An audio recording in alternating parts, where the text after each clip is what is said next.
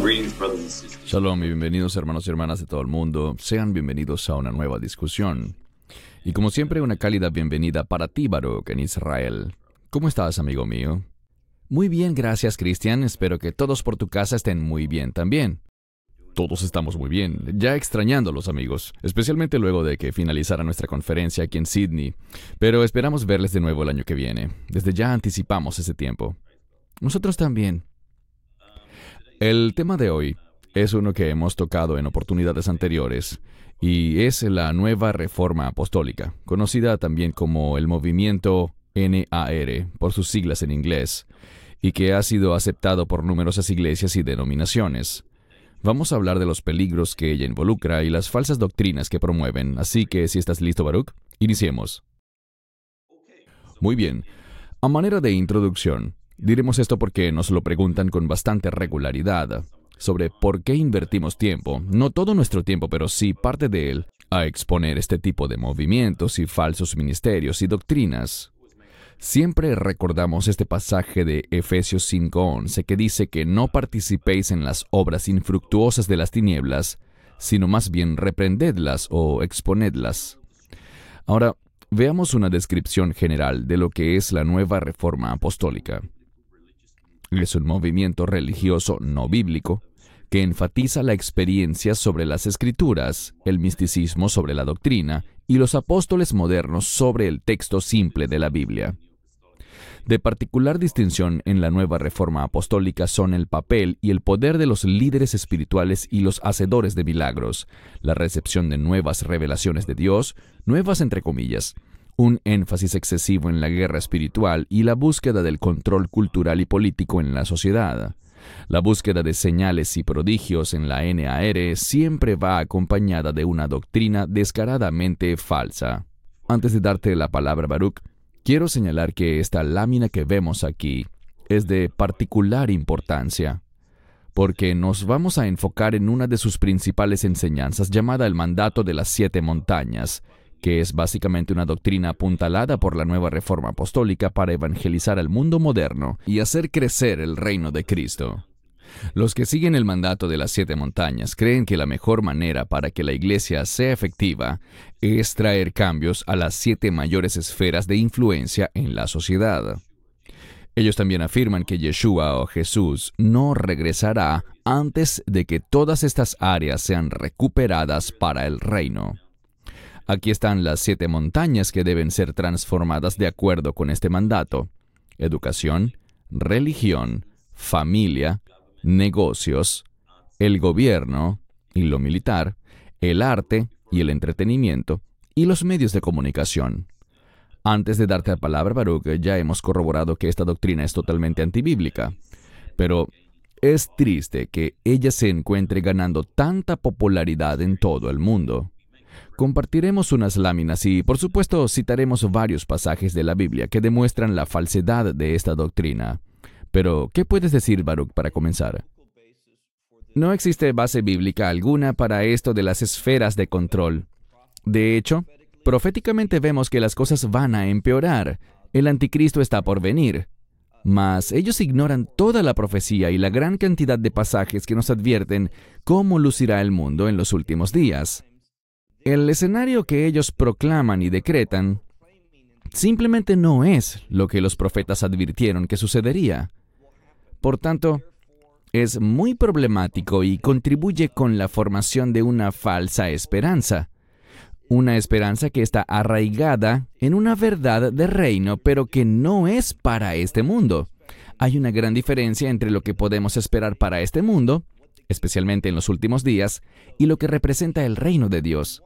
Es una confusión que ellos fomentan, empleando con regularidad una frase que dice, el reino ya. Ellos quieren que el reino sea ahora mismo y creen que solo con proclamarlo con la boca sucederá. Pero de nuevo, así no es como los verdaderos discípulos del Mesías funcionan y sirven en este mundo. Amén. Estamos viendo la misma lámina de nuevo, pero esta vez en español, por si nuestra audiencia en ese idioma desea pausar el video y tomar nota de lo que hemos leído. Bien, aquí tenemos el decreto del vigilante o del celador, y te doy la palabra para tus comentarios. Sí, esto vino a mi atención porque un amigo mío y compañero en el liderazgo asistió a una reunión de Yom Teruah, también llamado Rosh Hashanah, en el que esto fue distribuido, leído y declarado como el decreto de Dios para el tiempo actual. Y toda esta idea de decretar, Dios es el único que decreta, y es así. Todos conocemos la escritura en Génesis que dice en hebreo, Vayehi or, hágase la luz, y fue la luz. Dios lo hizo, no las personas. Y vemos cosas como, por ejemplo, si leemos aquí, nosotros decretamos que el brazo legislativo del gobierno de los Estados Unidos solo escribirá leyes justas.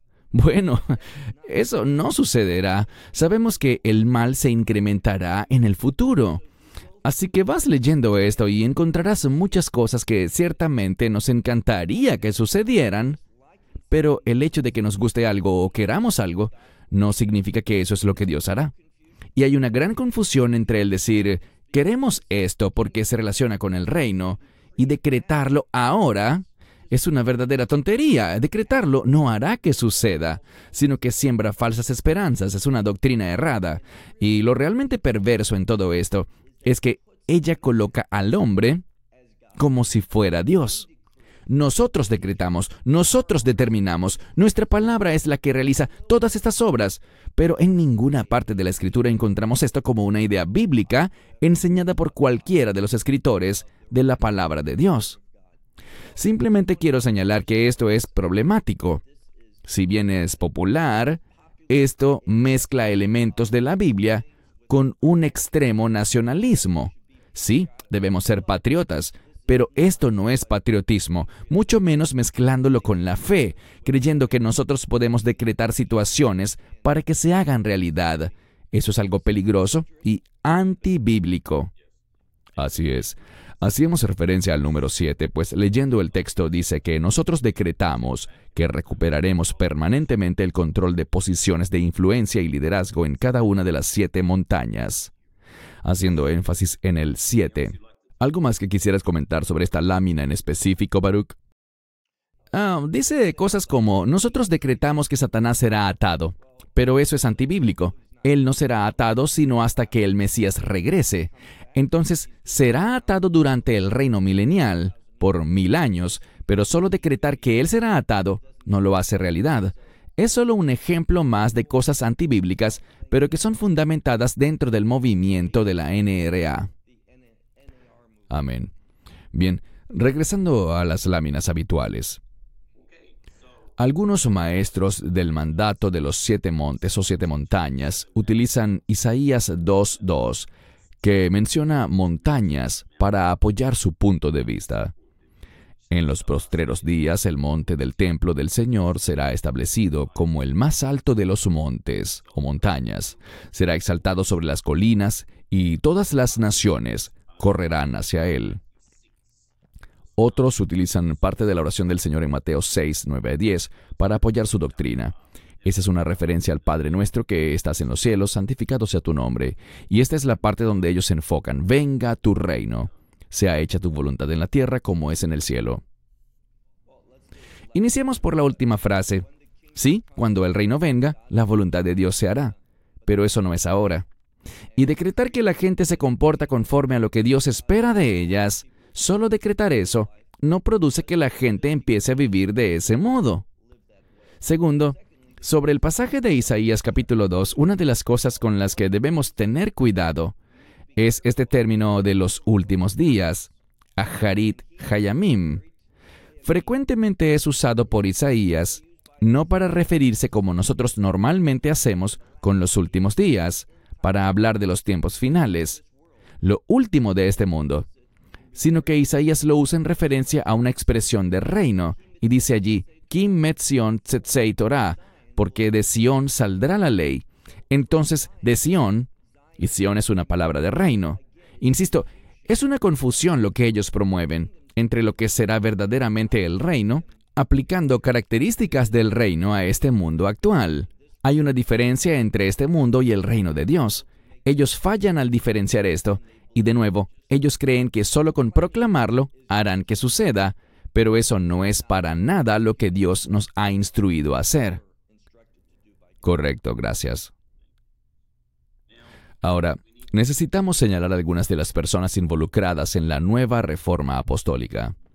Hay muchísimos más, pero aquí vemos a Wagner en la parte superior izquierda, Charles Peter Wagner, quien inició esta escuela. Es básicamente el padre moderno de la Nueva Reforma Apostólica.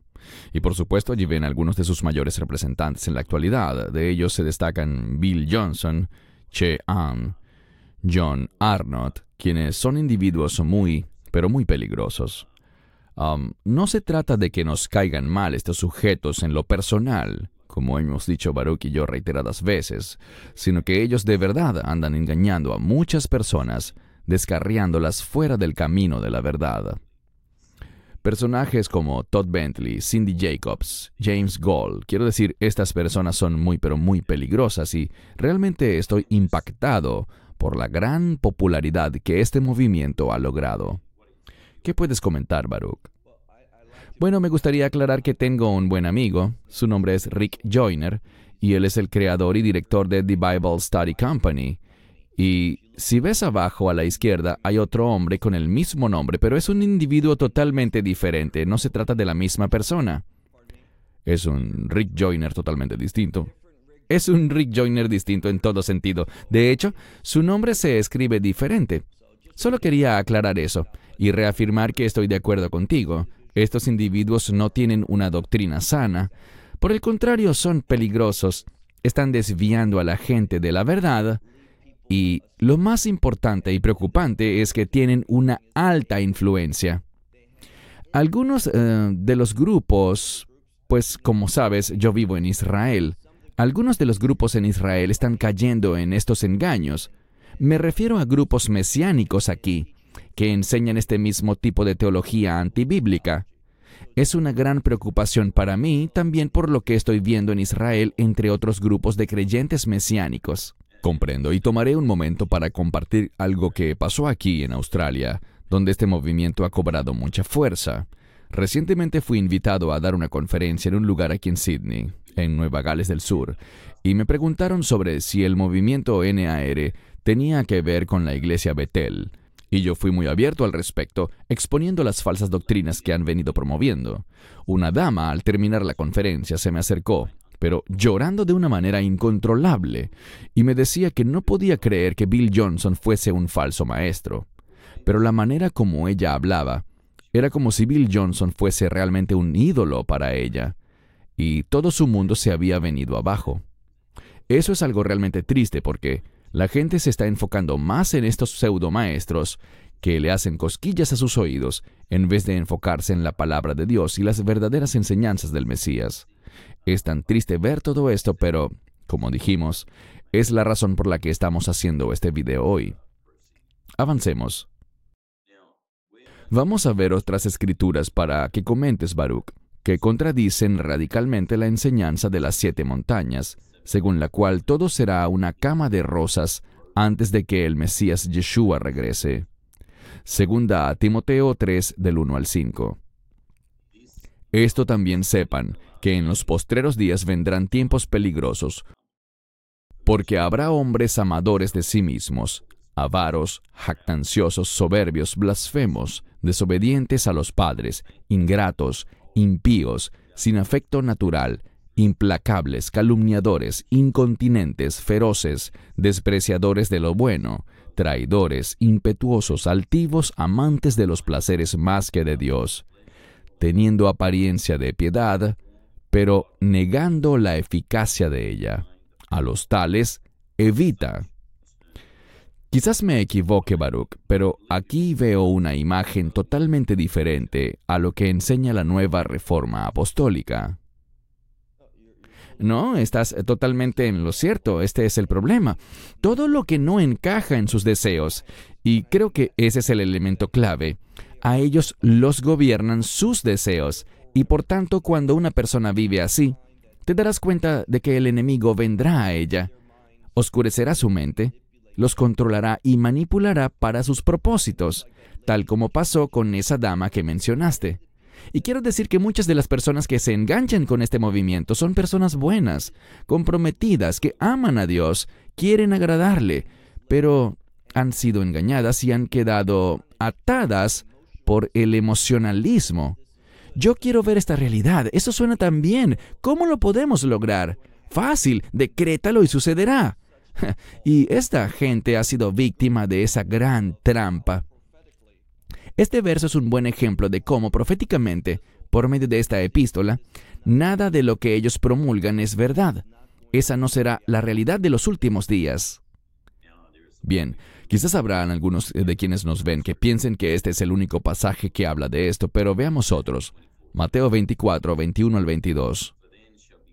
Porque habrá entonces gran tribulación, cual no ha habido desde el principio del mundo hasta ahora, ni la habrá.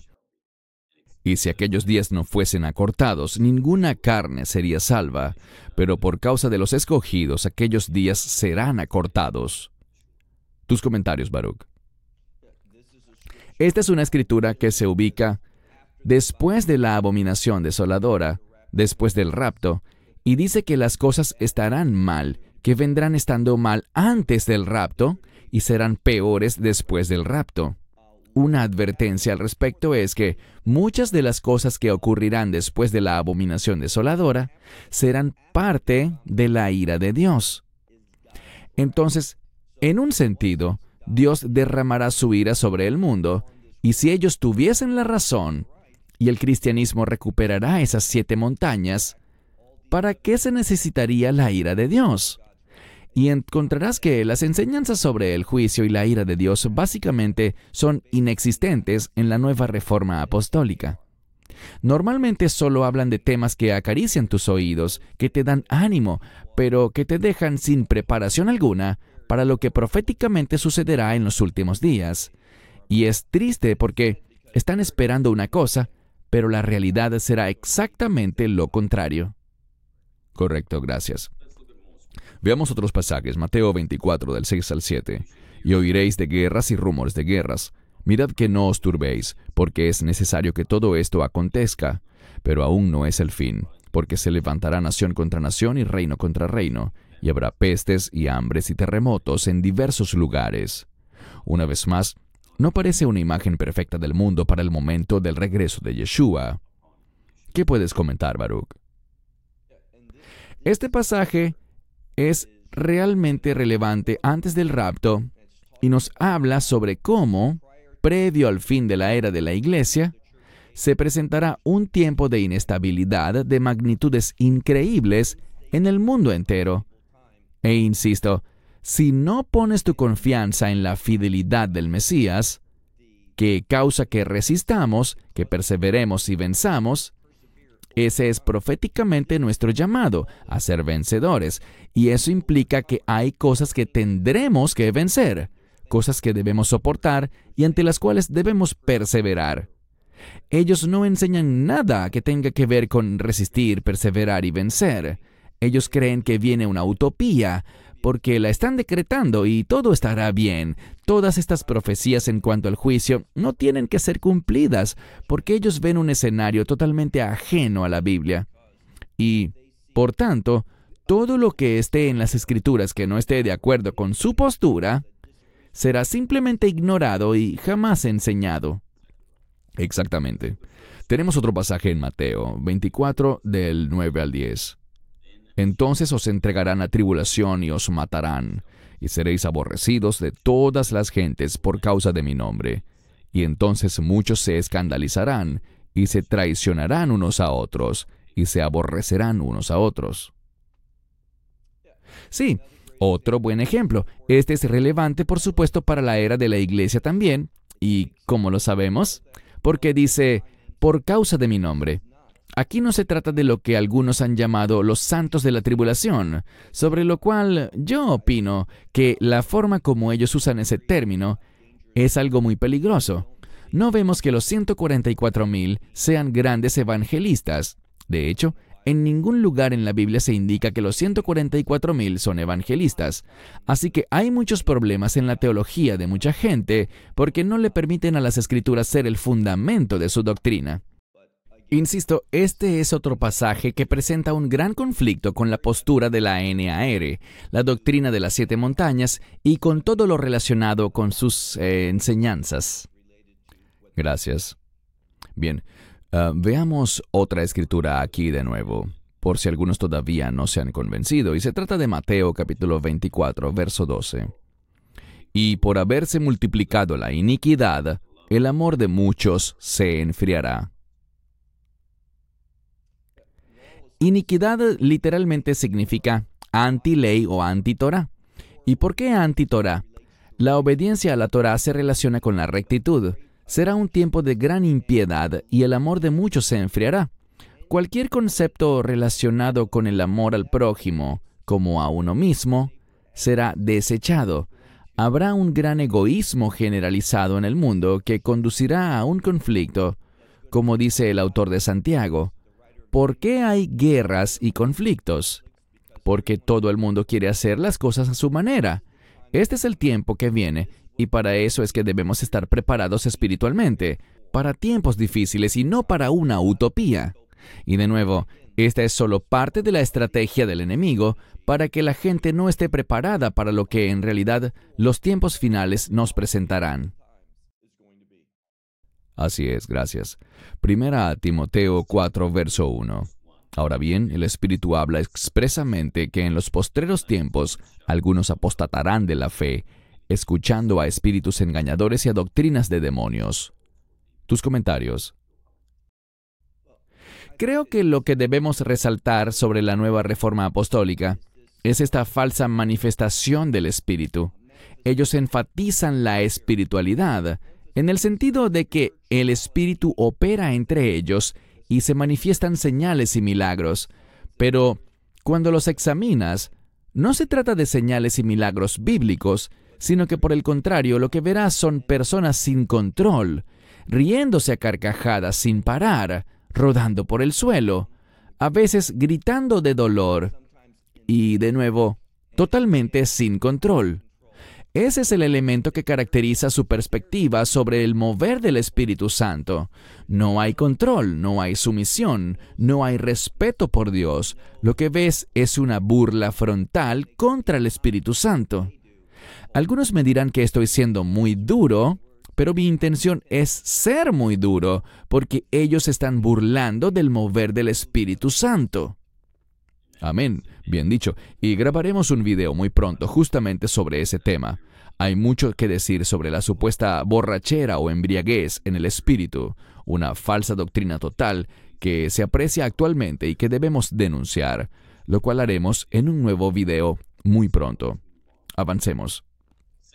Segunda a Timoteo 4, del 3 al 4. Porque vendrá un tiempo cuando no sufrirán o soportarán la sana doctrina, antes bien, teniendo comezón de oír, se amontonarán maestros conforme a sus propias concupiscencias, y apartarán de la verdad del oído, y se volverán a las fábulas. Baruch, ¿no te parece que esta es una clara indicación de lo que está pasando en el mundo hoy, incluyendo lo que está ocurriendo con la Nueva Reforma Apostólica y el movimiento del Evangelio de la Prosperidad y la palabra de fe? Todo cae en la misma categoría y todo se basa en la misma razón. Quiero algo, por lo que estoy buscando que Dios me dé lo que yo quiero. Yo quiero esas cosas. Dice allí comezón de oír. Esas cosas que me traen placer, pero que están lejos de la rectitud. Recuerden, es ausencia de amor, porque el amor está conectado con las bases de la Torá. Ama al Señor tu Dios, ama a tu prójimo. Esa es la característica de la Torá, procurar una vida recta. Ellos no buscan la rectitud, sino que buscan satisfacer sus propios deseos. Y noten también que se volverán a las fábulas. Una de las cosas que acompañan todo esto, y te daré un ejemplo. Hemos mencionado ocasionalmente a Sid Roth y su programa de televisión está basado totalmente en fábulas. Gente que tiene estas experiencias que no están documentadas, que no son bíblicas, relatan cosas sacadas de su imaginación, siempre llenas de sensacionalismo. Han ido al cielo, Dios les dijo esto y aquello, y cosas similares, pero ¿sabes qué? Nunca he visto ni oído nada que sea relevante para los tiempos que estamos viviendo. Ellos no regresan diciendo, Viene una gran pandemia. Vienen todas estas cosas. Tú nunca oyes verdadera profecía.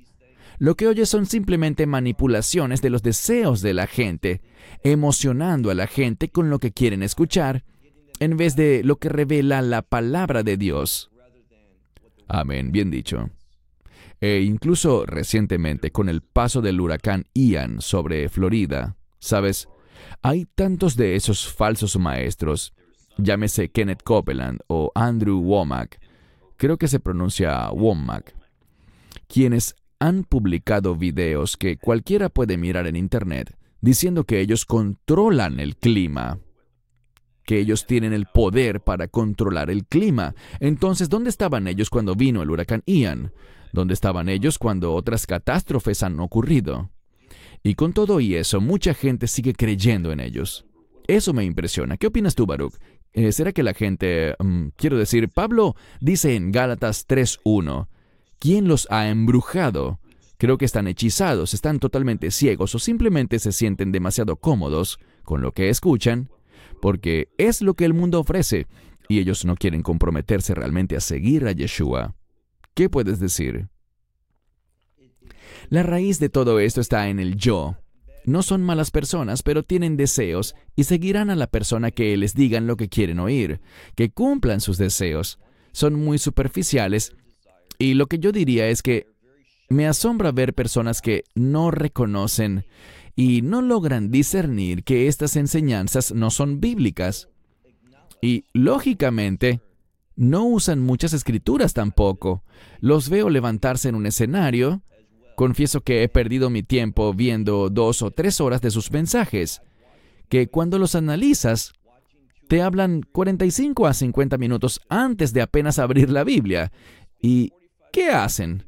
Se enfocarán a mostrar un montón de señales espirituales falsas durante su exposición, y cosas por el estilo, con el fin de darles credibilidad, convenciendo a la gente de que el Espíritu está en ellos.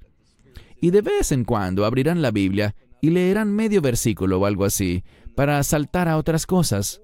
O totalmente utilizarán mal esos versículos que leen. Mencionaste a Bill Johnson. Bill Johnson es un campeón en tomar la Escritura, sacándola de lo que quiere decir la palabra de Dios, para hacerla decir algo que emocione a la gente, que les agrade carnalmente hablando, algo que les dará falsas esperanzas a las personas. Esto es lo que ellos venden, falsas esperanzas, en vez de la verdad que se basa en las promesas bíblicas. Somos llamados, como señalaste, somos llamados a sufrir en los últimos días. ¿Por qué? Porque el Mesías sufrió. ¿Cuál es su mensaje? Toma tu cruz y sígueme. Ellos nunca te hablan sobre eso, solo te hablan de cosas buenas. Tú siempre serás sanado, tus necesidades siempre serán satisfechas, siempre serás liberado de cada problema que tengas. Siempre todo es bueno, bueno, bueno. Nunca enfrentarás un sufrimiento en tu vida. Pero nuestra fe es una fe que nos conduce a sufrir, tal como el Mesías fue conducido a la cruz. Ellos sacan ese aspecto de la vida cristiana y lo reemplazan por lo que yo califico como una manifestación cristiana de la idolatría, que no difiere en nada de lo que hacen los adoradores de ídolos. Es trágico hoy en día que más y más personas estén aceptando esta corriente, y me sorprende mucho, pero es la realidad que vivimos. Y comentaste claramente, Baruch, que el tema de la sanidad, una vez más, debo referirme a Bill Johnson y la iglesia Betel, porque conozco incluso algunas personas que los siguen apoyando y son buenas personas que aman al Señor, pero que te dirán que Bill Johnson ha estado enseñando por años y todo el mundo recibe sanidad. Sé que tú y yo, Baruch, estaremos de acuerdo en que Dios es soberano. Él tiene un poder infinito. Yo he visto la obra milagrosa de Dios sanando personas. Él puede hacerlo cuando quiera. Él es un Dios misericordioso. Pero no es cierto que el 100% de los que oran por sanidad son sanados. Lo vimos en Betel cuando la pandemia estalló. Ellos tenían una escuela de sanidades y unos 30 de sus miembros se enfermaron de COVID y tuvieron que cerrar la escuela de sanidades. Tristemente, y quiero enfatizarlo, tristemente, la esposa de Bill Johnson recientemente falleció de cáncer. Pero incluso así, y esto es trágico, jamás le desearíamos nada malo a nadie, pero ¿por qué la gente no se pregunta a sí mismo preguntas como esta? un momento, eso no se alinea con lo que están enseñando. Su fruto no es un fruto bueno. ¿Qué opinas tú, Baruch? Sí, estoy totalmente de acuerdo. No sabía lo de la muerte de su esposa y es muy lamentable, pero frente a todo lo que ellos predican y enseñan, la realidad les envía de vuelta un mensaje totalmente diferente, y eso se debe a que no están viviendo basados en la palabra de Dios, sino en sus propios deseos. Sigo insistiendo en eso. Su fe es la fe de lo que ellos quieren, en lo que se quieren convertir, y a pesar de que utilizan ciertos versículos, ellos los usan de una manera que, como ya comentamos, no transmiten el verdadero mensaje de la Biblia. Ellos no enseñan la Biblia completa, sino una Biblia parcial que distorsiona la realidad de la revelación de las Escrituras. Y solo porque alguien tenga una Biblia en la mano y haga referencias ocasionales a ella, no quiere decir que sea un verdadero maestro de la Biblia. Amén, gracias. 1 de Juan 4:1.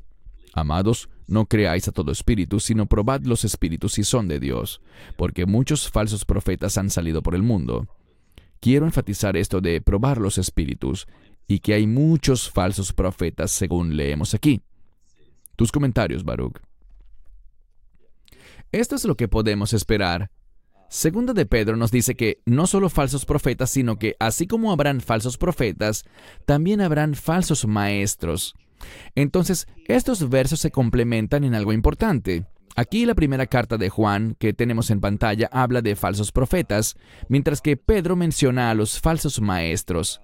Y esos dos grupos van de la mano.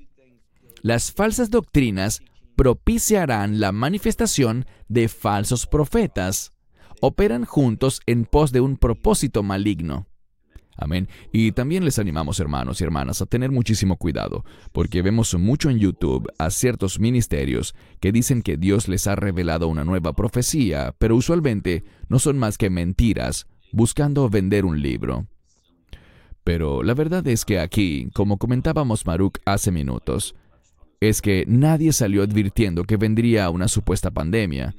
Nadie tampoco profetizó sobre el conflicto entre Ucrania y Rusia, ni sobre el huracán Ian. Debemos tener muchísimo cuidado y probar toda profecía, solo a manera de recomendación. Ahora, algo de ánimo. Primera de Pedro 3:14. Mas si padecéis por causa de la justicia, bienaventurados sois, y no temáis el terror de ellos, ni os turbéis. Tienes la palabra, Baruch. Gran versículo que nos confirma que efectivamente vamos a sufrir pese a que tengamos vidas íntegras. No debemos afanarnos por eso, sino perseverar en la verdad, no dejar que estos asuntos nos perturben. Sucederán muchas cosas perturbadoras en los últimos días, pero no dejemos que nos afecten, ni que nos saquen de la doctrina correcta. Un poderoso verso que nos llena de gran entusiasmo. Salmo 31:15. Mis tiempos están en tu mano. Líbrame de la mano de mis enemigos y de los que me persiguen. Tus comentarios. Muchas veces la gente dice, ¿cómo puedo prepararme para los últimos días? Bueno, la oración es fundamental. Y este es un gran versículo que nos enseña justo lo que debemos hacer para estar listos para los tiempos finales, que confiemos en Dios, que nos volvamos a Él y que entendamos que seremos perseguidos, pero que Dios es más grande que la adversidad. Uno de mis versos favoritos es el que dice, muchos serán ejecutados, pero ni un cabello de sus cabezas sufrirá daño. Es decir, puedes perder tu vida física, pero ella no tendrá la menor importancia para los creyentes. No será más importante que perder un cabello de la cabeza, porque nuestra esperanza está en el nuevo cuerpo. Nuestra esperanza no está en este mundo, sino en el nuevo reino, en ese reino real que será establecido. Que yo lo declare no lo hace realidad, pero la palabra de Dios sí lo hará realidad en el tiempo perfecto de Dios. Claro que debemos prepararnos, pero prepararnos espiritualmente a través de la oración. Gracias. Isaías 41:10.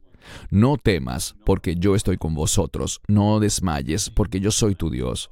Te fortaleceré, sí, te ayudaré. Te sostendré con mi diestra justa.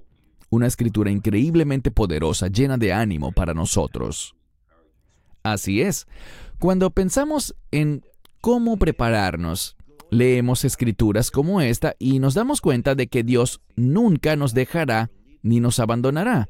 Él no nos dejará pasar por situaciones que no podamos soportar con Él. Él estará a nuestro lado, seremos uno con Él, en fe, y vamos a vencer.